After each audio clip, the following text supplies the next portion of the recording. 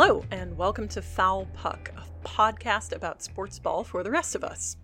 Unlike other sports ball podcasts, we talk about sports without assuming that you out there in listener land know everything that there is to know about injuries or sports, or the intersection of those two things.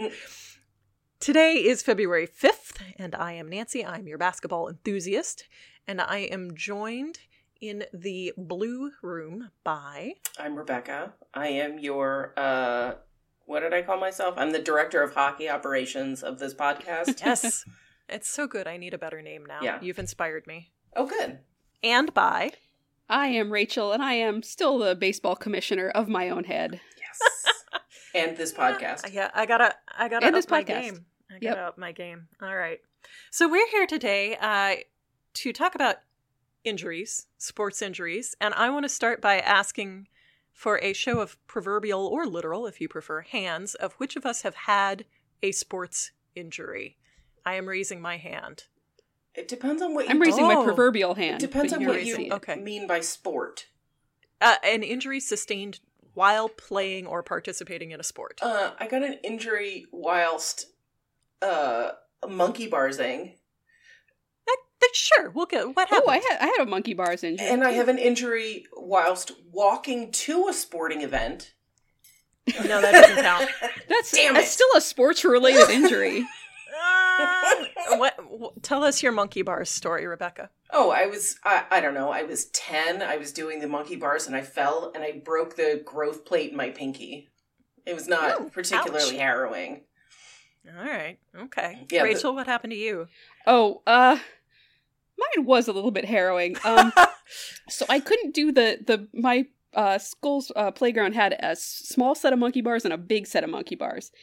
And for a long time, I couldn't do the big set of monkey bars. It was tall, and they were a little bit farther apart, and it was scary. And then finally, after, I think this was, would have been a Girl Scout, after school thing, afterwards we were playing on the playground, I finally did the big monkey bars successfully, and I did them again, and I did them again, and I just went back and forth, and back and forth, and back and forth. And if you do that too many times... the skin on your hands doesn't like it. That's true. Yeah. And begins to come off. True, yes. So it was a Wednesday night. I remember this because I went to church and realized that the skin on my hands much of it was now gone. Yeah. But, I was a kid, so it didn't faze me that much. Yeah, yes, totally. Now I'd be like, oh no, how do I shampoo? But then I was just like, that hurts. Oh. I do have very similar to that from rowing. Like, rowing just tears your hands out. I think we've talked about that, yeah. Fully believable. I did, while we were talking about it and saying the words monkey bars a dozen times, I was like, do we still call them that? And, a very, very brief Google does not indicate that that's, like, a problematic term, though if it is, somebody tell me. But it does look like they're predominantly called a jungle gym now. Well, jungle gym's a different thing. Well, yeah, it refers to the whole structure. I thought that as well. Well, clearly we're right then, because we all think it. Yeah. But the internet doesn't think that. Well, the internet's wrong. The internet says a jungle gym is something that looks like a horizontal ladder made of metal or wood bars. No, that's monkey bars. No, I reject that. Okay. Jungle gym is bigger and more complicated than that. It's got to have more pieces to be a jungle gym. Anyway, Nancy, tell us about your sports-related injury. I got some good ones. I mean, I did dance as a kid and into my young adulthood, and sprained many an ankle, as you do, as Rachel can attest from her sister's experience. Yep. So I think I never broke... Oh, though she never injured her ankle dancing. Like, the bad really? injuries happened outside of, Oh, funny. No, mine was definitely dancing. I would absolutely roll my ankles while dancing. So I think I sprained both of them 3 times each over the years. And I played church league basketball as a kid and definitely broke a couple fingers in various, sort of, like, nothing bad, just like, popped them a little and kind of cracked them. I've got one that's kind of crooked because of it. You know, I broke all of my fingers as a teenager in various different ways. Again, nothing particularly bad, just in like, you know, just a little bit. But my best sports injury was as an adult, playing intramural softball with my company team. I absolutely caught a softball with my face and broke my nose and traumatized the hell out of my coworkers. I am very sorry to all of you. Why she doesn't play outfield anymore. It's true. I never wanted to play outfield in the first place, but I was trying to be a good sport about it. And I went out there, and we were up against a team who not only had like a bunch of guys who used to play baseball in high school and college together, but also had a bunch of left-handers. So I was out in the, whichever side it is. Right field. Right field. Right field is where you put the kid who likes to look at clouds. That's where I was. That was me. And it did not serve me well because a bunch of those big dudes could whack it way the fuck out there. And apparently, so I don't actually remember it happening. I remember seeing it come in, and then I remember having blood pouring down my face. But I'm told I did actually catch it, and it just popped up out of the glove. So yeah, it'll do that. But yes, you know, that's the kind of injury that I have nice little scars. It was good. Had to get stitches. Had to get a tetanus shot. Good times. That's the kind of injury that it feels like it's okay to not remember. Yeah, definitely. Well, the really funny part is, right, so like I've broken a lot of bones. It wasn't that bad.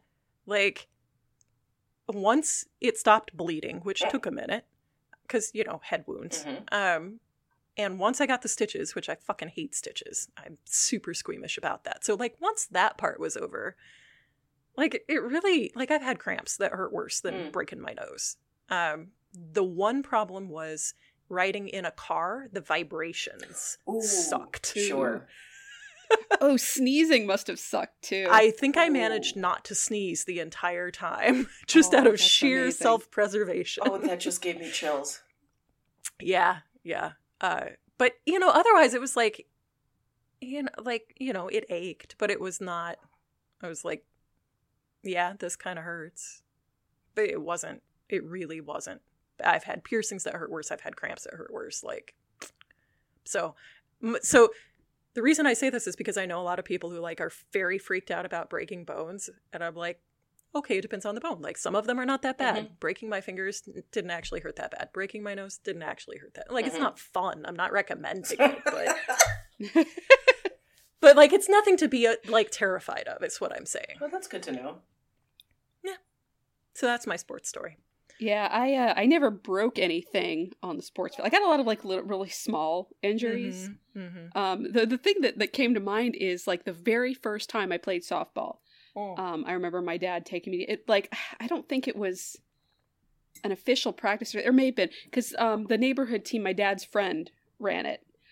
So he was kind of introducing me to softball. I mean, like, this is what it is, and hitting grounders for me to get, and one popped up and hit me in the chin, pretty good. And Ouch. I could remember, like, even then, I think I was like 8. Seeing it on my dad's face that, like, oh shit, if this goes poorly, she's never going to play softball again. This cannot go poorly. So it was just like, good job. Way to get in front of it. Very much like, you're fine. Yeah, exactly. And it worked. I kept playing softball, but that's hilarious. Yeah. It's kind of incredible how that works with children. It really is. They feed off their parents' reactions sometimes more than their own experience. Oh, absolutely. I definitely learned as a babysitter that, like, if you've got a toddler and they fall down, just cheer. Yeah. Yep. Like, yeah. And then they get up and they're like, oh, okay, that was fun. Yeah. You're like, yes, that was fun. Good job. But don't do it again. It was fun, but let's not do it again. Yeah, right. Exactly. But it completely, unless they're actually injured, in which case it won't work. But, like, otherwise, it completely rewires how they look at it. And they're just like, oh, I guess that was fine. And you're like, yes, stop crying. That was fine. All right. So the reason that we were talking about this today is that we have realized, as in the course of spending 2.5 years talking about sports together, that there's a pretty wide disparity in how injuries are talked about in our various sports. And we found that interesting. I mean, there's some fairly obvious basic reasons for differences between like contact sports and non-contact sports, right? But we wanted to look at it a little bit more in depth and see what we could find out and why it might be that way, what the actual rules are, and how this might change in the future. So I'm going to turn it over to Rebecca, who has done some actual legitimate research here, which we're all very impressed by. So Rebecca, take it away.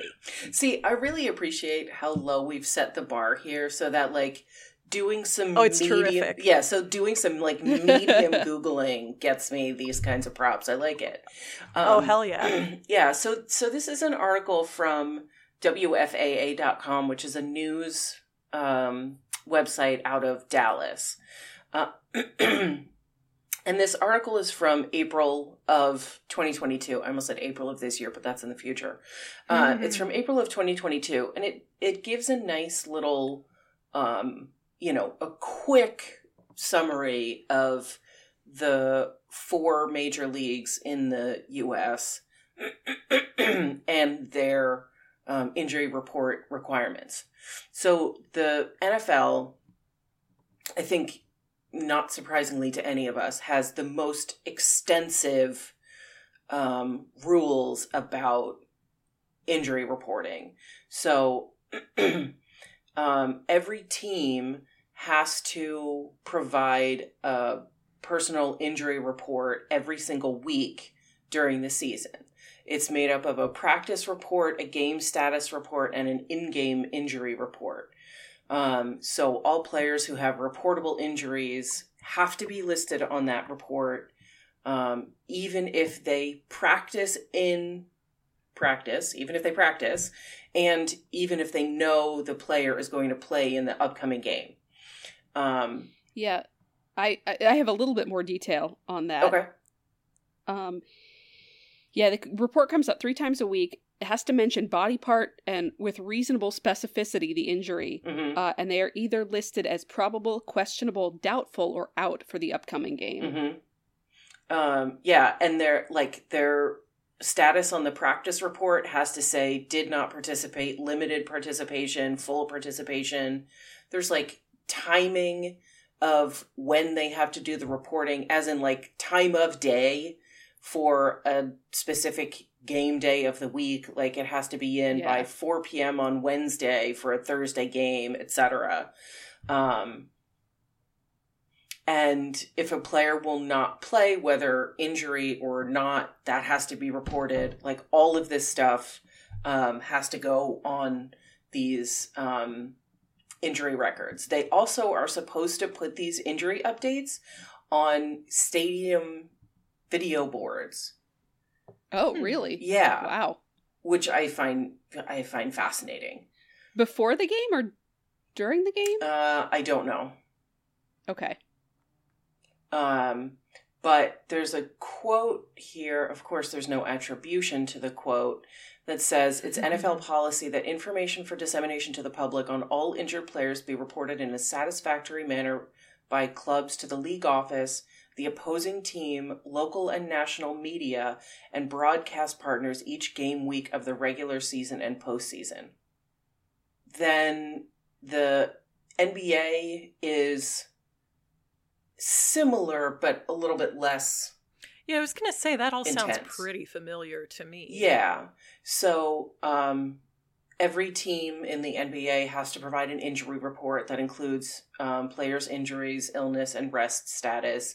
There's a specific time of day that they have to report. But it does have to identify a specific injury, illness, or potential instance of a healthy player resting. But it doesn't go into the same level of specificity that football does. Mm-hmm. Yeah, like I know you'll get things like left knee soreness or whatever. Yeah. Like, I know Andrew Wiggins has been out with non-COVID illness. Right. Like, so, MLB, Rachel, do you want to talk about MLB? You probably have more specifics than I do. Like, I know from what I've heard that they get fairly specific. Yeah, so there are... But not to the level of NFL, I don't think. Yeah, and so in baseball, every team has 3 different injured lists. The 7-day, the 10-day, and the 60-day. Yeah.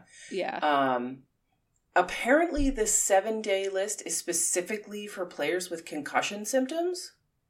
Oh, interesting. Really? Yeah.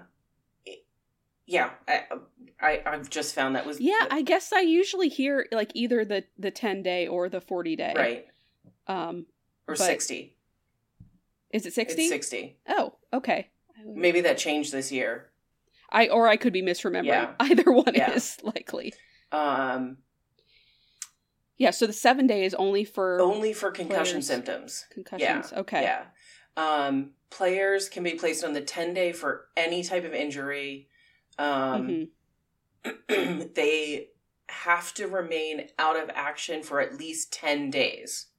Yes.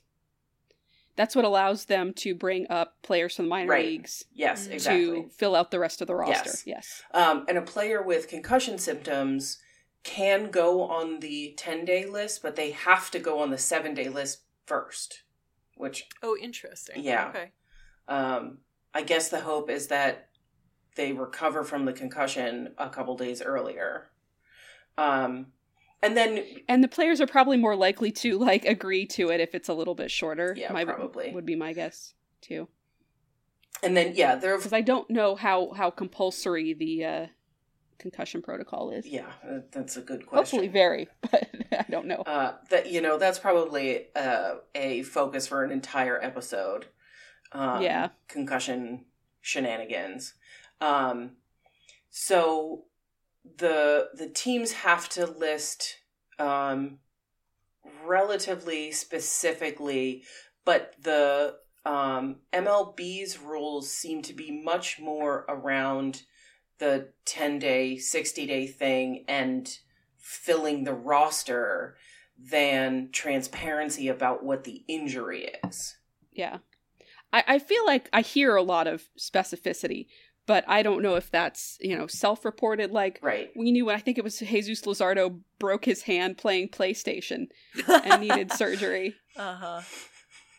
Or like somebody broke their thumb, like smacking the roof of the dugout as a superstitious thing. Yeah. I mean, that should be disclosed just to prove that you're to a shame ding-dong. them. Yes. Yeah, exactly.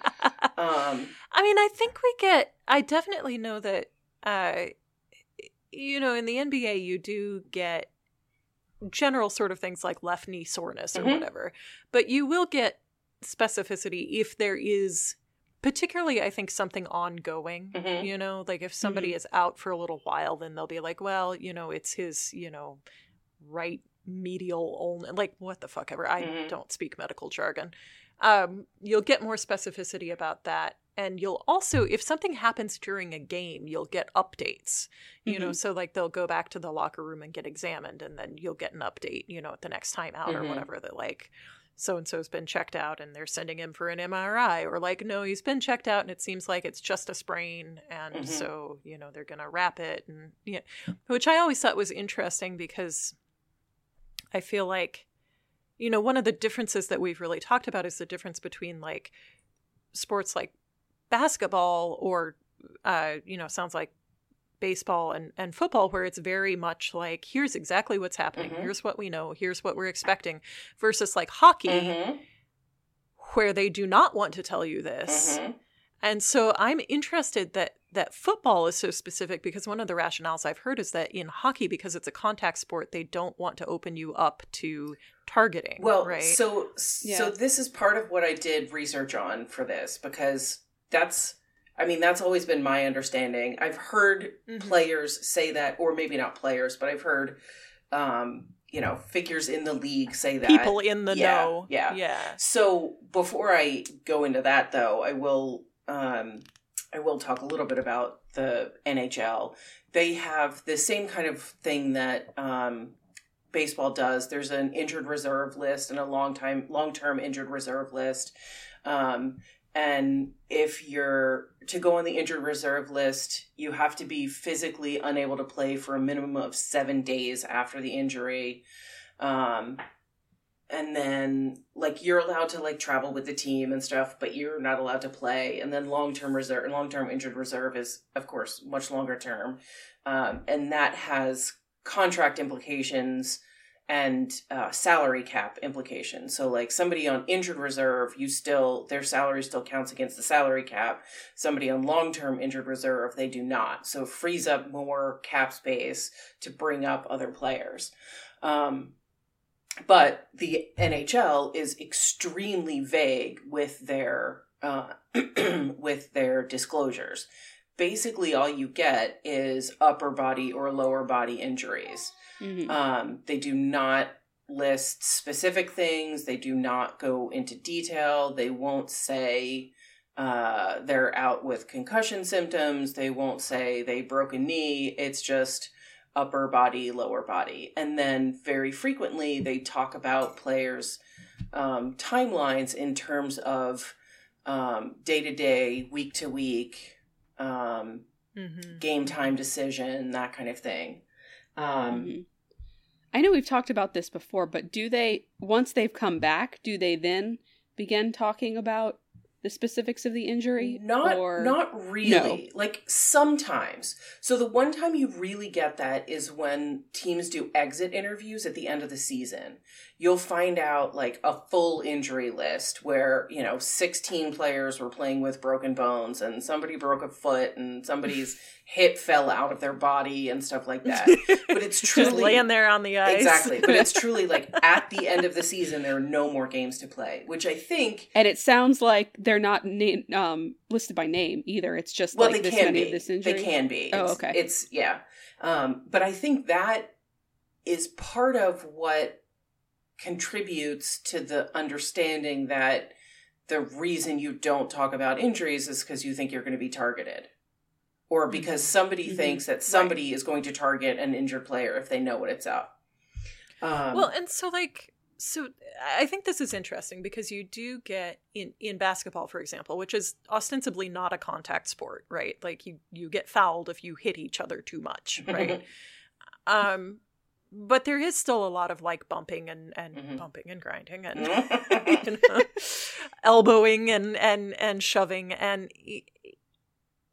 you definitely will see guys get targeted in the sense of, if they know that you're recovering from, a wrist sprain on your shooting hand and you're having to shoot on your bad side, they will try to make you go shoot on your bad side. Right. Like, that is absolutely the case. But there's not this sense of, like, somebody's going to go punch your bad wrist. Right. Yeah. Exactly. Yeah. There's not this sense of danger about it. It's much more a strategic thing. Right. Like, yeah. Well, and that and I tried to... Yeah, I tried to look into this a little bit because, it would seem to be a perfect case study in that, like, if this were a concern, you'd see it all the time in the NFL and not at all in the NHL. Mm-hmm. But I couldn't really see if anybody had specifically compared that. Yeah, and from some of the research that I did for this episode, that theory seems to be falling out of favor, which I think is great. Like, if we're not worried about that, good. But what I did find was there's a 2022 article in the Washington Post about the title of it is "Injury Secrecy is an NHL Tradition," and so it talks a lot about the exact thing that we're saying, that the NHL is very secretive about injuries. But the twist here is that it talks about it in relation to sports betting. And so really the impression that I have gotten from this article and a couple others that I read is that, and I wish maybe I can find the quote about it. I'm not going to look too hard, is that the NFL led the way on injury reporting because of sports betting. Because of the transparency, quote unquote, required in order to place good bets. And sports betting is very, very new in hockey. So it has not had the same, quote unquote, time impact to, quote unquote, catch up or something like that. Yeah. That was what you found as well, Rachel? Yeah, like I did a little bit of research into this too, and basically everything I found was about football and betting. Yeah. So when you want me to launch into that whole thing, you just let me know. No, go. Yeah, let's go. Okay. So yeah, that seems to be the long and the short of it. The NFL has the most detailed reports, specifically because of sports betting. And in fact, for the NFL Players Association, their union, part of the collective bargaining agreement is them waiving their right to privacy for their medical information. And yeah, it is like, I definitely had kind of a gut reaction of, oh, that's super gross, kind of a thing. I will say the one point they raise about that made me think that so this was from a USA Today article. In general, the injury list is supposed to eliminate so-called inside information that could be improperly exploited. Oh, interesting. To serve public interest and provide the status of players who upcoming game, players who have injuries sometimes may not be available. Yeah, so it's basically like to prevent this kind of insider economy of information and to prevent corruption, where you would have people going after the physical therapists, the trainers, and everybody else trying to find out this inside information to place their bets. So it's an attempt to get ahead of that and to just make as much information as possible Except here's the thing. Like, we're talking about insider trading on an individual's health. Like, the other way you could go after stopping that kind of thing is like enforcing an NDA that somebody has to sign. Right? The answer doesn't have to be tell everyone what the physical status of every player is. The more that I discovered that this was related to sports betting, the more I was on the side of the NHL not disclosing injuries, which is something I was very unprepared to be on the side of. So I think this is an interesting question, though, right? Because, I mean, we're not a celebrity podcast, but we can jump... about celebrities. I mean, obviously we're all celebrities, but like clearly in our hearts. But it gets into the same sort of conversation, right, about the commodification of the human body as you use it for your job, right? So in this case, athletes are getting paid for what their body can and cannot do in the public sphere, right? Which is very similar to like what an actress or an actor does or does not do, right? Like people lose 50 pounds for a movie role, right? And sorry, I just thought of something dumb. Please say it. You can't say that and not share. You said it's like what actors and celebrities do. I was thinking, yeah, it's like sex workers do, which made me think of like a brothel posting an injured list. The face we all just made is excellent for the listening audience. I told you it was dumb, and you asked me for it anyway. And I regret nothing. I can't wait for Joe's tweets as they listen to this episode doing the editing. Sorry, not sorry, Joe.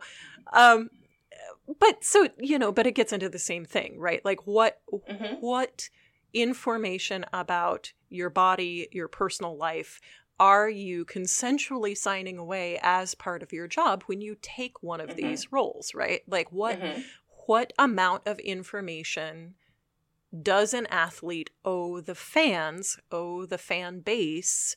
I mean, leave betting out of it for a minute, right? Like just casual fans, like if I don't see Andrew Wiggins for several games, I would like to know why, and it can be either because I'm concerned about him as a person. I like Wiggs. I would like to know that he's okay. Or it can be I'm concerned about my team's chances in the championship and I want to know why he's not there. Or it could even be like I'm concerned about what the Warriors' budget is going to be. And if they're paying him a shit ton of money and he's not playing, I would like to know why. So like where... Well, but then in that case, then you could... God, I can't believe I'm arguing on the side of the national But in that case, you could go with, upper body injury, lower body injury, right? Personal reasons. Because every once in a while, somebody misses a game because their wife is having a baby, and sure, it's announced that they're skipping a game for personal reasons, and then you see why on Instagram when they post it themselves. But I don't know how much that we as fans have a right to know that somebody's suffered from testicular torsion because they jumped too hard on something. And, right? Like, why do we have a right, quote unquote, to know that somebody tore their ACL? Yeah. Versus and just they are injured and they will be out for 6 weeks. And it's funny we should start talking about this because the interesting thing is, like, it seemed from what I could find, like, the NFL conversation is over. Like, this is the information we're getting. We're going to keep getting it. There is no sense of, like, unless the Players Association one day decides to push back, this is what we're getting. The question now is this getting into college? Oh, no. Specifically college football. No. And the conversation, the interesting thing about this conversation is it's being framed in terms of data rights, like data privacy rights, absolutely, and selling the rights to data. But the problem is, you can sell a lot of data without having to report it and necessarily say how you got it. I mean, the idea is that it would be obviously released by coaches, but then you get to the idea of, like, coaches can and certainly have in the NFL manipulate this to the point where it's almost useless. Like, they're specifically talking about Bill Belichick, who coached the Patriots. He listed Tom Brady on the injury report before every game for 3 straight years, even though Brady was, seemed to be fine and played for like 127 consecutive games. He kept being listed on the injury report as a way for the coach to just fuck with everybody. And this is why nobody on this pod roots for the Patriots, because god damn it. Yeah. Is he still around? Is Bill Belichick still around? No, he's gone, isn't he? Okay. I'm not sure. Anyway, I hope he's gone. I would say for me, one of the big differences between the NHL, the NBA, the MLB, whatever, versus college is professional versus amateur, right? Like, you would think. Well, and also, like, that seems like a no-brainer to me. Like, I'm absolutely willing to say that there is a certain amount, whether it's upper body injury or whether it's shoulder sprain, of right that fans of a sport have to the players, right? Well, and also because they're being paid to do this job. But college also, if the it's a whole different ballgame. Yeah, if the premise, nice. Thank you. If the premise of getting these injury reports is about sports betting, we don't do sports betting on college sports, right? Nope. Jesus Christ. That's the thing. I'm sorry. Like, I work at a university. College students, even seniors, are still children. Yeah, no, absolutely. Their 100%. Information on their personal health should not be disclosed to the public. And there is a stop. Complication there that isn't there with NFL because of FERPA. Yeah. And certain things that students have a right to privacy on. So it seems for right now like there is a lot of variation in what coaches decide to release. Yeah. And there's some coaches who think it's a competitive advantage to withhold as many injury reports as possible. But then, there's the potential that opens their staff up to possible corruption. And, especially if we're talking about that's a different college problem. Staff. Yeah, but especially when we're talking about college staff, they're horrendously underpaid. At least in the professional game, they're presumably making a living salary. Yeah. Well, so you bring up FERPA. So for those who don't know, FERPA is the Family Education Rights and Privacy Act. And so there's a lot of stuff that individuals are not privy to unless the student themselves signs away their rights to share that information. And one of the things I looked up here for this was about HIPAA, which is the Health Insurance Portability and Accountability Act, HIPAA, just to clear the nobody air spells on it that right. one. And the part of the reason that that professional teams can share information about their players is, yes, that the players do sign away some of their rights in this arena, but also your employer is not a protected entity under HIPAA. And so if your employer employs your doctors and your doctors are then required to report to your employer, the employer is not a protected entity, which it generally isn't under HIPAA. That's part of why they can share such detailed information. So usually the team physician is not covered by HIPAA. And so it's an employer-employee relationship and not a doctor-patient confidentiality privileged relationship, which is another load of garbage. And actually, it made me think of a couple years ago, Jack Eichel, who played for the Buffalo Sabres at the time, and now plays, I think, for the Vegas Golden Knights.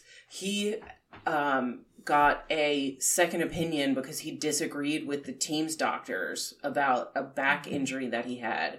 And so he actually went out of the league and found his own doctors, which is just a complication or a wrinkle that I hadn't thought of before. But I think it all plays into this as well, that, not only is the corruption with the sports betting, but it's potentially, the doctor is pressured by the team and the ownership to clear somebody before they're perhaps medically ready. And frankly, they're probably pressured by the players themselves because, at least in men's sports, men are idiots and they just want to play regardless of the toll on their health. Yeah, this came up in basketball too a few years ago.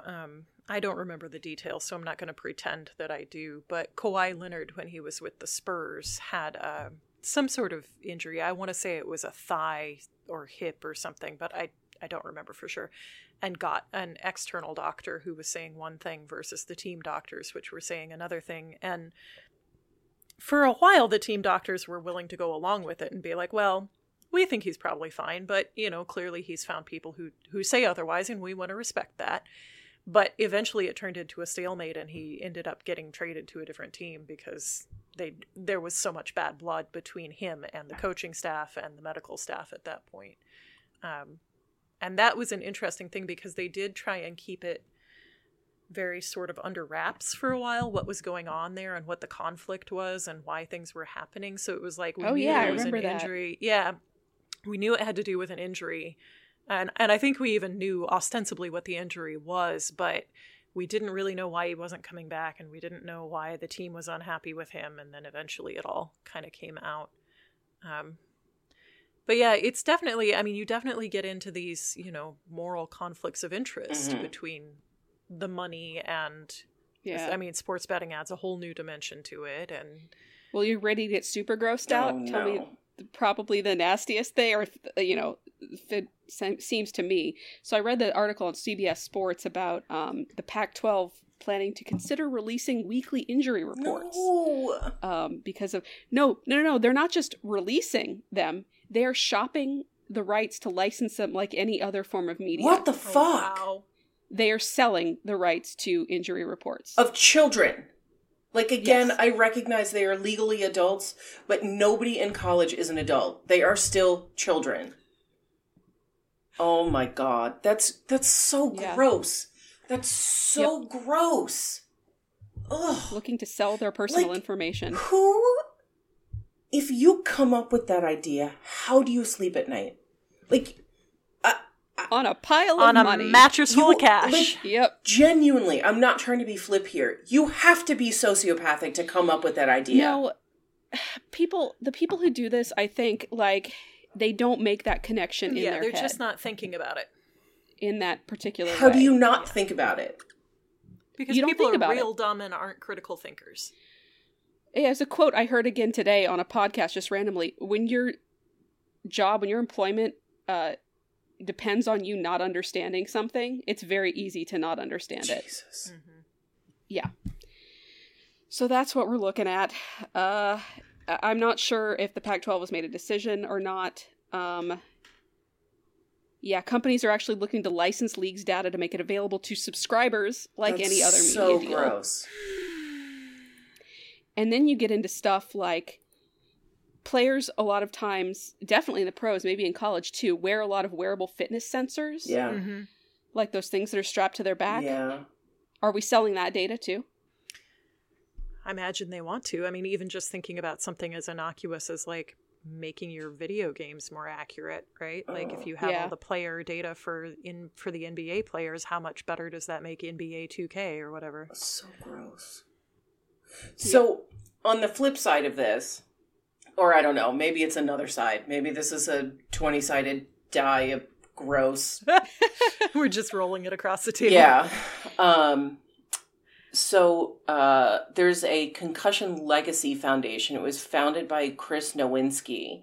And in an article in the Washington Post in 2018, he talked about the NHL's policy on not talking about concussions. And what he said is, quote, by hiding the final diagnosis, they avoid public scrutiny on their decisions to allow players to continue playing despite showing concussion signs on the ice. Hiding the injury is also confusing to their audience, which includes youth hockey players and parents. Every properly managed concussion in a professional game is an educational opportunity, and by hiding the diagnosis, the NHL is promoting confusion around concussion signs in NHL players. No, I think that's a really good point because Yeah. particularly, you know, that I will fully say we should not be selling anybody's medical data, but tracking it to see where the problems are in the sport and where things can be improved or avoided, that's a good use of data, you know, and being able to publicly track these things resulted in concussions, right? So let's get helmets in the NHL or like, let's change, you know, the NFL has had rule changes about how you can hit people, right? In an effort to reduce concussions. But if you don't know how many concussions you have or how long the symptoms are lasting or how, you know, prevalent they are in different roles, then it's harder to argue for those sorts of changes. Yeah. I mean, that would be the one upside of this is hopefully increased accountability because they can't. External Well, pressure. I mean, Yeah. Gary Bettman, the commissioner of the NHL, has flat out denied the existence of CTE, which is basically brain injuries caused by concussions. So, like, he's essentially the flat earther of concussions. So, like, that's never going to change. So in are we the free to hit him in NHL. the head a bunch of times? Yeah. Yes. Yeah, because it doesn't Okay. it doesn't cause anything. It Yeah. doesn't do anything. Go grab your hockey sticks, ladies. So it's not going to change in hockey while he's still at the head of the league. But maybe it can for other sports. Yeah, that's an interesting question, whether concussions should be a separate conversation from everything else. I think arguably they should be. Yeah. Because the effects are different. Yeah. You know, Yeah. they're long lasting in a way that like fucking up your wrist is not going to be. Yeah, but the problem is, I mean, I agree with you. The problem is you can't see the concussion. You can see a cast. Right. You can see a broken Yeah. bone on an MRI. Yeah. No. So it's true. there are still plenty of people out there who don't believe concussions exist or don't believe that they cause long-term injury and long-term issues. Because correct me if I'm wrong, but I believe that CTE can't be diagnosed until you much can later. cut the brain open. I believe Like, that's you can- correct. Because other forms of encephalopathy, that's true.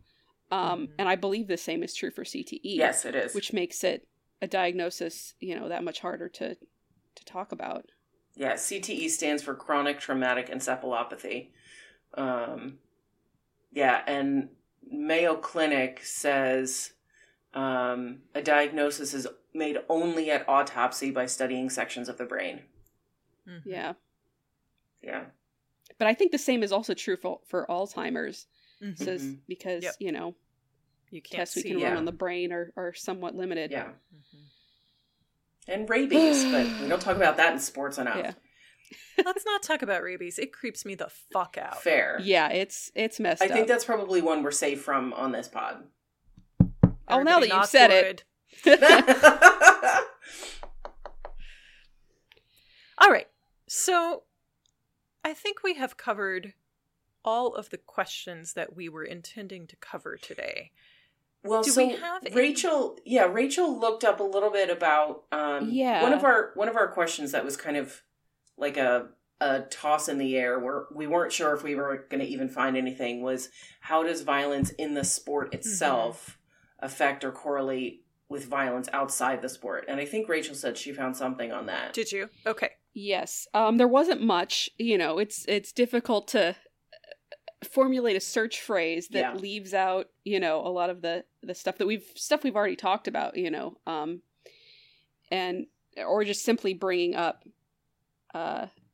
either bringing up like what happens on the field and or I don't know where I was going with that. Anyway, so here's what I was thinking going into this. Like if the correlation between the violence of a sport and the violence of let's say its players in general, if the correlation was perfect, we would probably expect to see the most violent crimes among football and hockey players, right? Because those are the rugby, like obviously contact sports. Yes.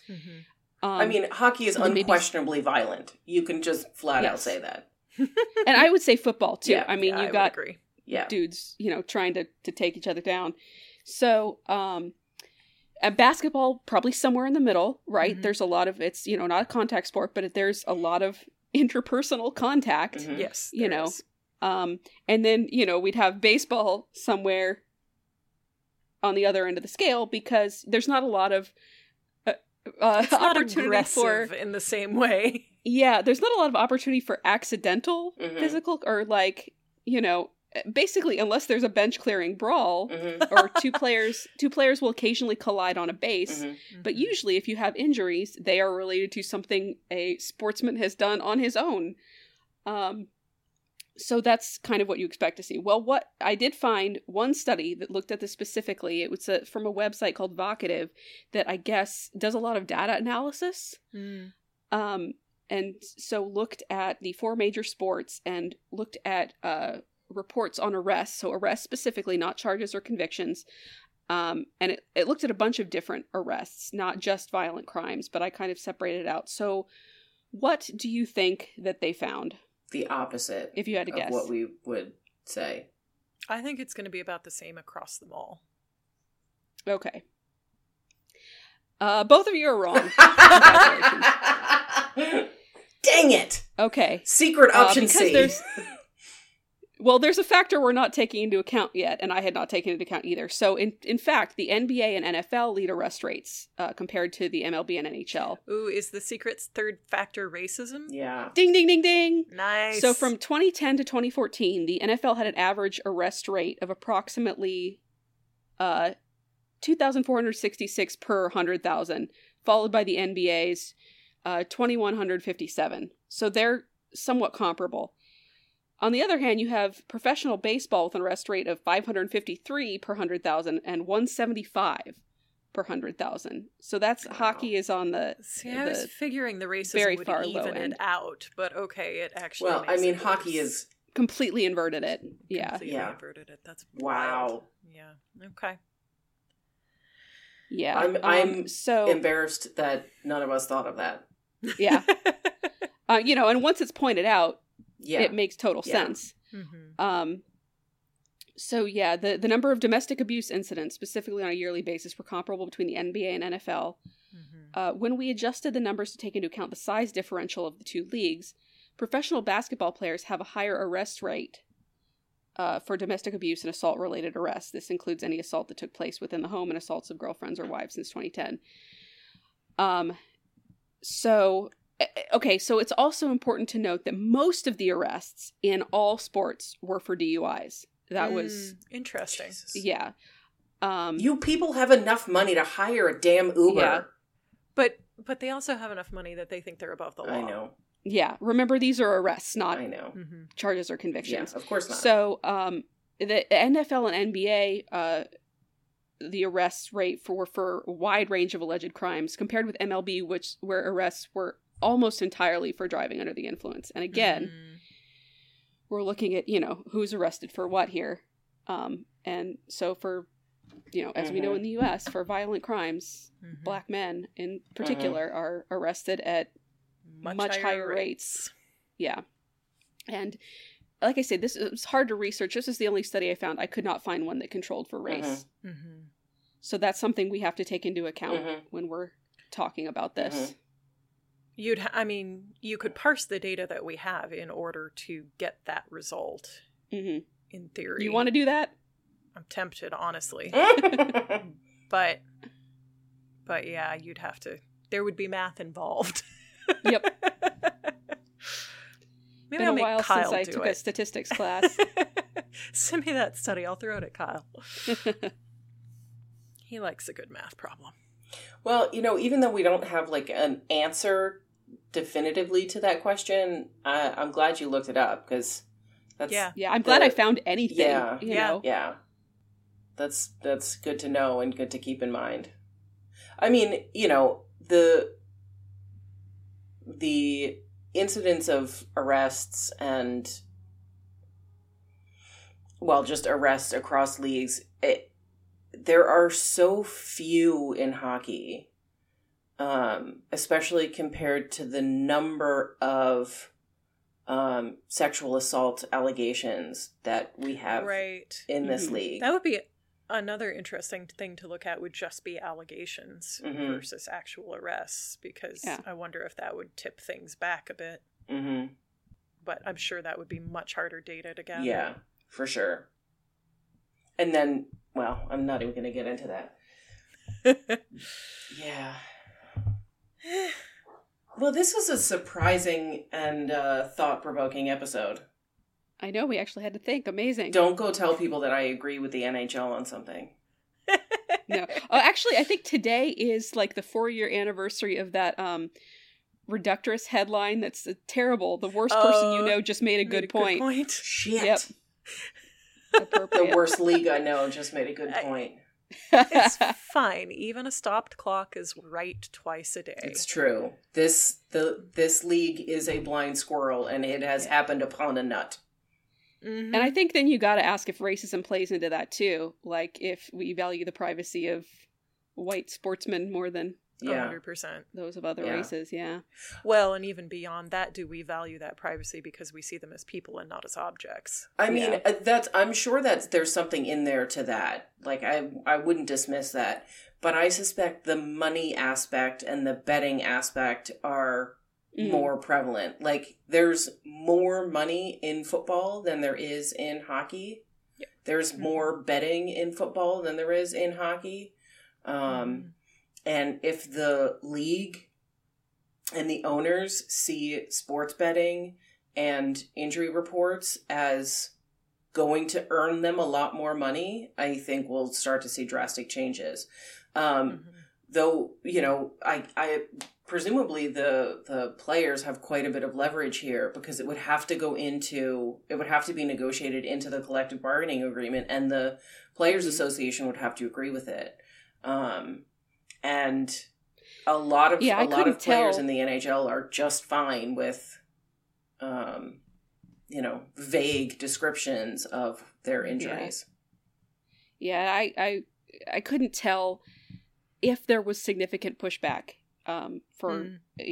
which I think is kind of interesting that, like, I don't know, maybe Rebecca, you can speak to this too, but like the research that I did, like they're not asking players about this, they're asking coaches and sports betting associations and all this stuff. And so like, and you'll have players have much of a voice. Yeah, you'll have the occasional coach like Ken Hitchcock, who used to coach the Dallas Stars.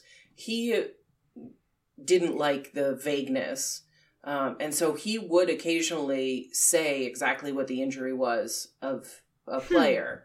And it didn't really occur to me until now, as we're having this conversation, that I wonder under what authority he had to disclose those exact injuries, given the position of the league and the collective bargaining agreement and the NHLPA, etc. Yeah. Because I know for the NFL, like, you can be fined for putting false information in a report. Bill Belichick wasn't, presumably. Of course not, because it's the Patriots. Because he's Bill Belichick. But, like, I wonder if the NHL has regulations the other way. Like, can you be fined for putting out too specific information? It's a good question. I mean, I think the status quo of the NHL is not to put out that information, and most of the time, 99% of the time, nobody's challenging that. So Yeah, it would, because they think it probably gives them an advantage to Yeah. not have that. so it would information kind of out there, surprise yeah. me if there was a punishment structure for that, because it's just built into the culture that you don't share it. Mhm.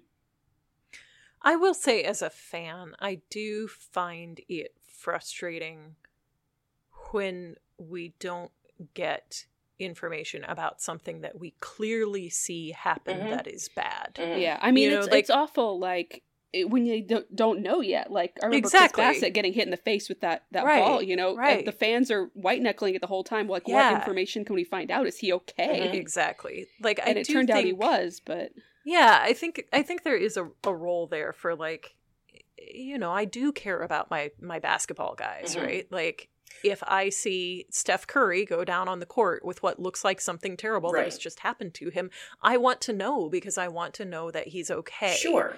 And I you get know, that. I think, And I have been frustrated with the lack of information coming out of the NHL or the team. yeah, But honestly, I'm letting that go now, because if I yeah. I mean, it's care about definitely a them- small piece of the larger picture. Yeah, well, and if I care Yeah. about them as a person, I should value their right to privacy. Sure, that's true. I But I Trust- do no, think Nancy, there's. I- I think it. I feel you. I think like we can't. you watch somebody get checked into the boards and then they leave, and you're like, well, obviously his shoulder popped out of his socket. Just tell me that his shoulder popped out of his socket. But I do think that there is a piece, though, that we can't just dismiss, that when you agree to do these things in a public sphere, you are. I don't think it's necessarily a bad thing that you are giving up a certain amount of autonomy over yourself because you are making that choice, right? Like, Mhm. they are getting paid millions of Mhm. of dollars. at the pro level, yes, At the pro absolutely. level, yes, absolutely, the pro level only, to play this game. And as part of that, they have legions of fans who are invested in their health and safety and well-being. And there is a point at which I am okay with saying my personal investment in Steph Curry's well-being is valuable.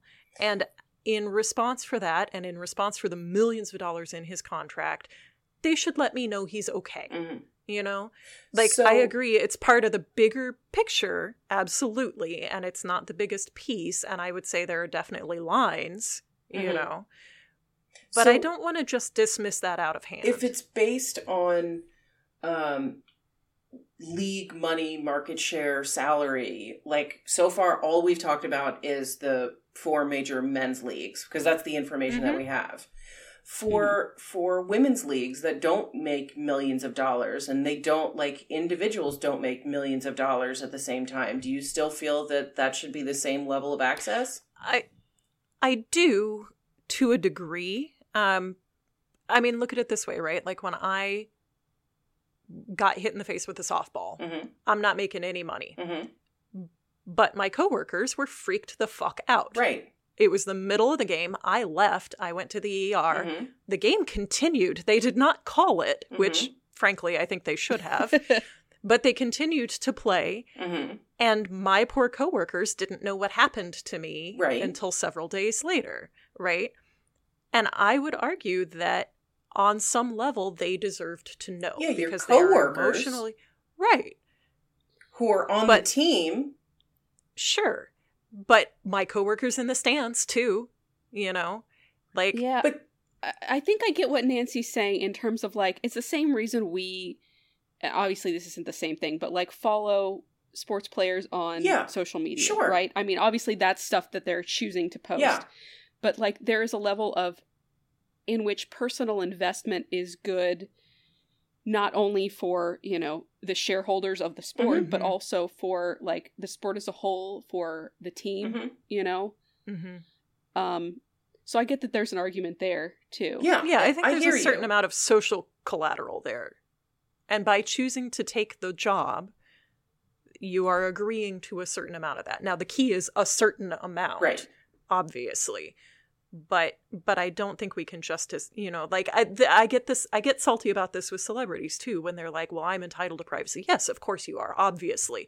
But also, you took a job that puts you squarely in the public eye Mhm. repeatedly. Mhm. So, like, yes, nobody should be accosting you in the grocery store, but if you show up at an awards show, you expect to get your photo taken, you know? Mhm. Like, don't pick your nose on the red carpet and then complain if people are laughing at you picking your nose on the red carpet, right? Like that's right. You know? So I just think that's a piece of the picture as well, is that these are people performing a public job that they have agreed to do for money. Right. I get that. But then it should be their choice to share that information, and it shouldn't they did be when they signed the contract. Their bosses. But I mean, but there's also then like a level of coercion when you sign that contract. When you're signing $100 million contract, do you really have the choice to say, I don't want to share when I have appendicitis, or when you can not sign the contract. I mean, these companies all essentially have monopolies over the professional versions of their sports in the U.S. So, like, you can't go to another employer. Right, it's true. If you don't like the contract this one's offering you. Anyway. Yeah, I mean, I'm not saying it's a simple thing. No, for sure. But I don't think we can just dismiss that piece of it. They are not acting as private individuals in this context. Mostly, I agree. Rebecca does not agree. The professional ones are not acting. Yeah, I hear you. I feel like we are in such an age where people expect to know everything about everyone. And like, I'm a relatively private person. And so if I like fall at work and I get workman's comp and I have to be out for whatever amount of time, there are not, I'm not sharing the details of that with everyone at my workplace. I'm just not. No, totally. Yeah. And so, I don't know, I guess I am trying to balance that. But I mean, I agree with you. I don't think there's any simple answer here. Part of the thing that really grosses me out is learning that a lot of this is driven by gambling. Yeah, and that's 100% gross. Like, we completely agree on that. There's no question. Yeah, like, and absolutely getting into the amateur stuff is not okay. Yeah, if it was driven by altruism and, trying to teach younger generations about how to be safe playing a sport, if it was driven by... Yeah, that accountability piece. Yeah, if it was driven by, like, wanting to connect with the fans, like, all of that feels a little bit different to me. But knowing that it's driven by people wanting to make money on other people's bodies. Like, that, I think that's fundamentally where I get, like, I know you're also grossed out by that. So I'm not trying to say that you're not. No, I know. But I think that's Welcome to Foul Puck, where three people who agree argue for an hour. But I think that's why I'm drawing the line a little earlier. Yeah. Yeah. No, that's fair. And I mean, just to put us both on the therapist couch here for a minute, I think you're slightly more of an idealist than I am. And sure. That's, that's going to be reflected in this sort of debate as well. Yeah. But final thoughts, friends. Capitalism is gross. Privacy is important. What else have we learned today? I'm very confused to be agreeing with the National Hockey League. Ah, yes. That's really what I'm taking. Wearing a giant scarlet N on your shirt. Rachel? I don't know how to sum all this up. Fair. I would say something like, don't forget about racism, but like... Oh, womp womp. That doesn't sound right. And on that cheery note, I mean, we're going to wrap this shit up. We are recording this at the start of Black History Month, so it is important to note that in this specific arena. Mm-hmm. Yeah. Yes. Yeah. No, that's, yep. Couldn't have said it better myself. All right, Rebecca. Should anybody want to tell us how incredibly right we are about all of this, where could they do that? Yes. You can find us on Twitter primarily, which is at FoulPuckPod. We're also on Instagram at FoulPuckPodcast and Gmail at FoulPuckPodcast@gmail.com. And our website is FoulPuckPodcast.net. And I would like to thank Joe, as always, for doing our editing. Yay! As well as Kevin McLeod at Incompetech.com for our music. And I would like to thank our listeners and also encourage our listeners to promote and share and do all of those things. This pod, any of our other pods, episodes, I suppose. We don't have other pods. But go Yet. tell your friends. And, one of the things I think we would all really like is if you want to talk back to us, come tag us on Twitter. Tell us what you thought. Mm-hmm. Tell us what you're listening to. Give us new topics. It's not like we're ever short on being able to talk about shit, but we could use some new things to ramble on, for sure. And go give us a rating and review on the podcast platform of your choice, whether that's iTunes or Spotify or what the fuck ever. Please go and do that. And we will be back next time with more info. And I have been and continue to be Nancy. And I am still Rachel. But, and I'm still Rebecca. And Rachel will be Rachel. Yes. Now and always. For which we are very grateful. Since testicular torsion was mentioned, I'm not sure I should end with go kick some balls. So somebody else come up with something. Go twist some balls. That's even worse. Go take care of your lower body injury. Oh, there we go. There we go. Send us out on a positive note. Thanks, everyone. See you next time.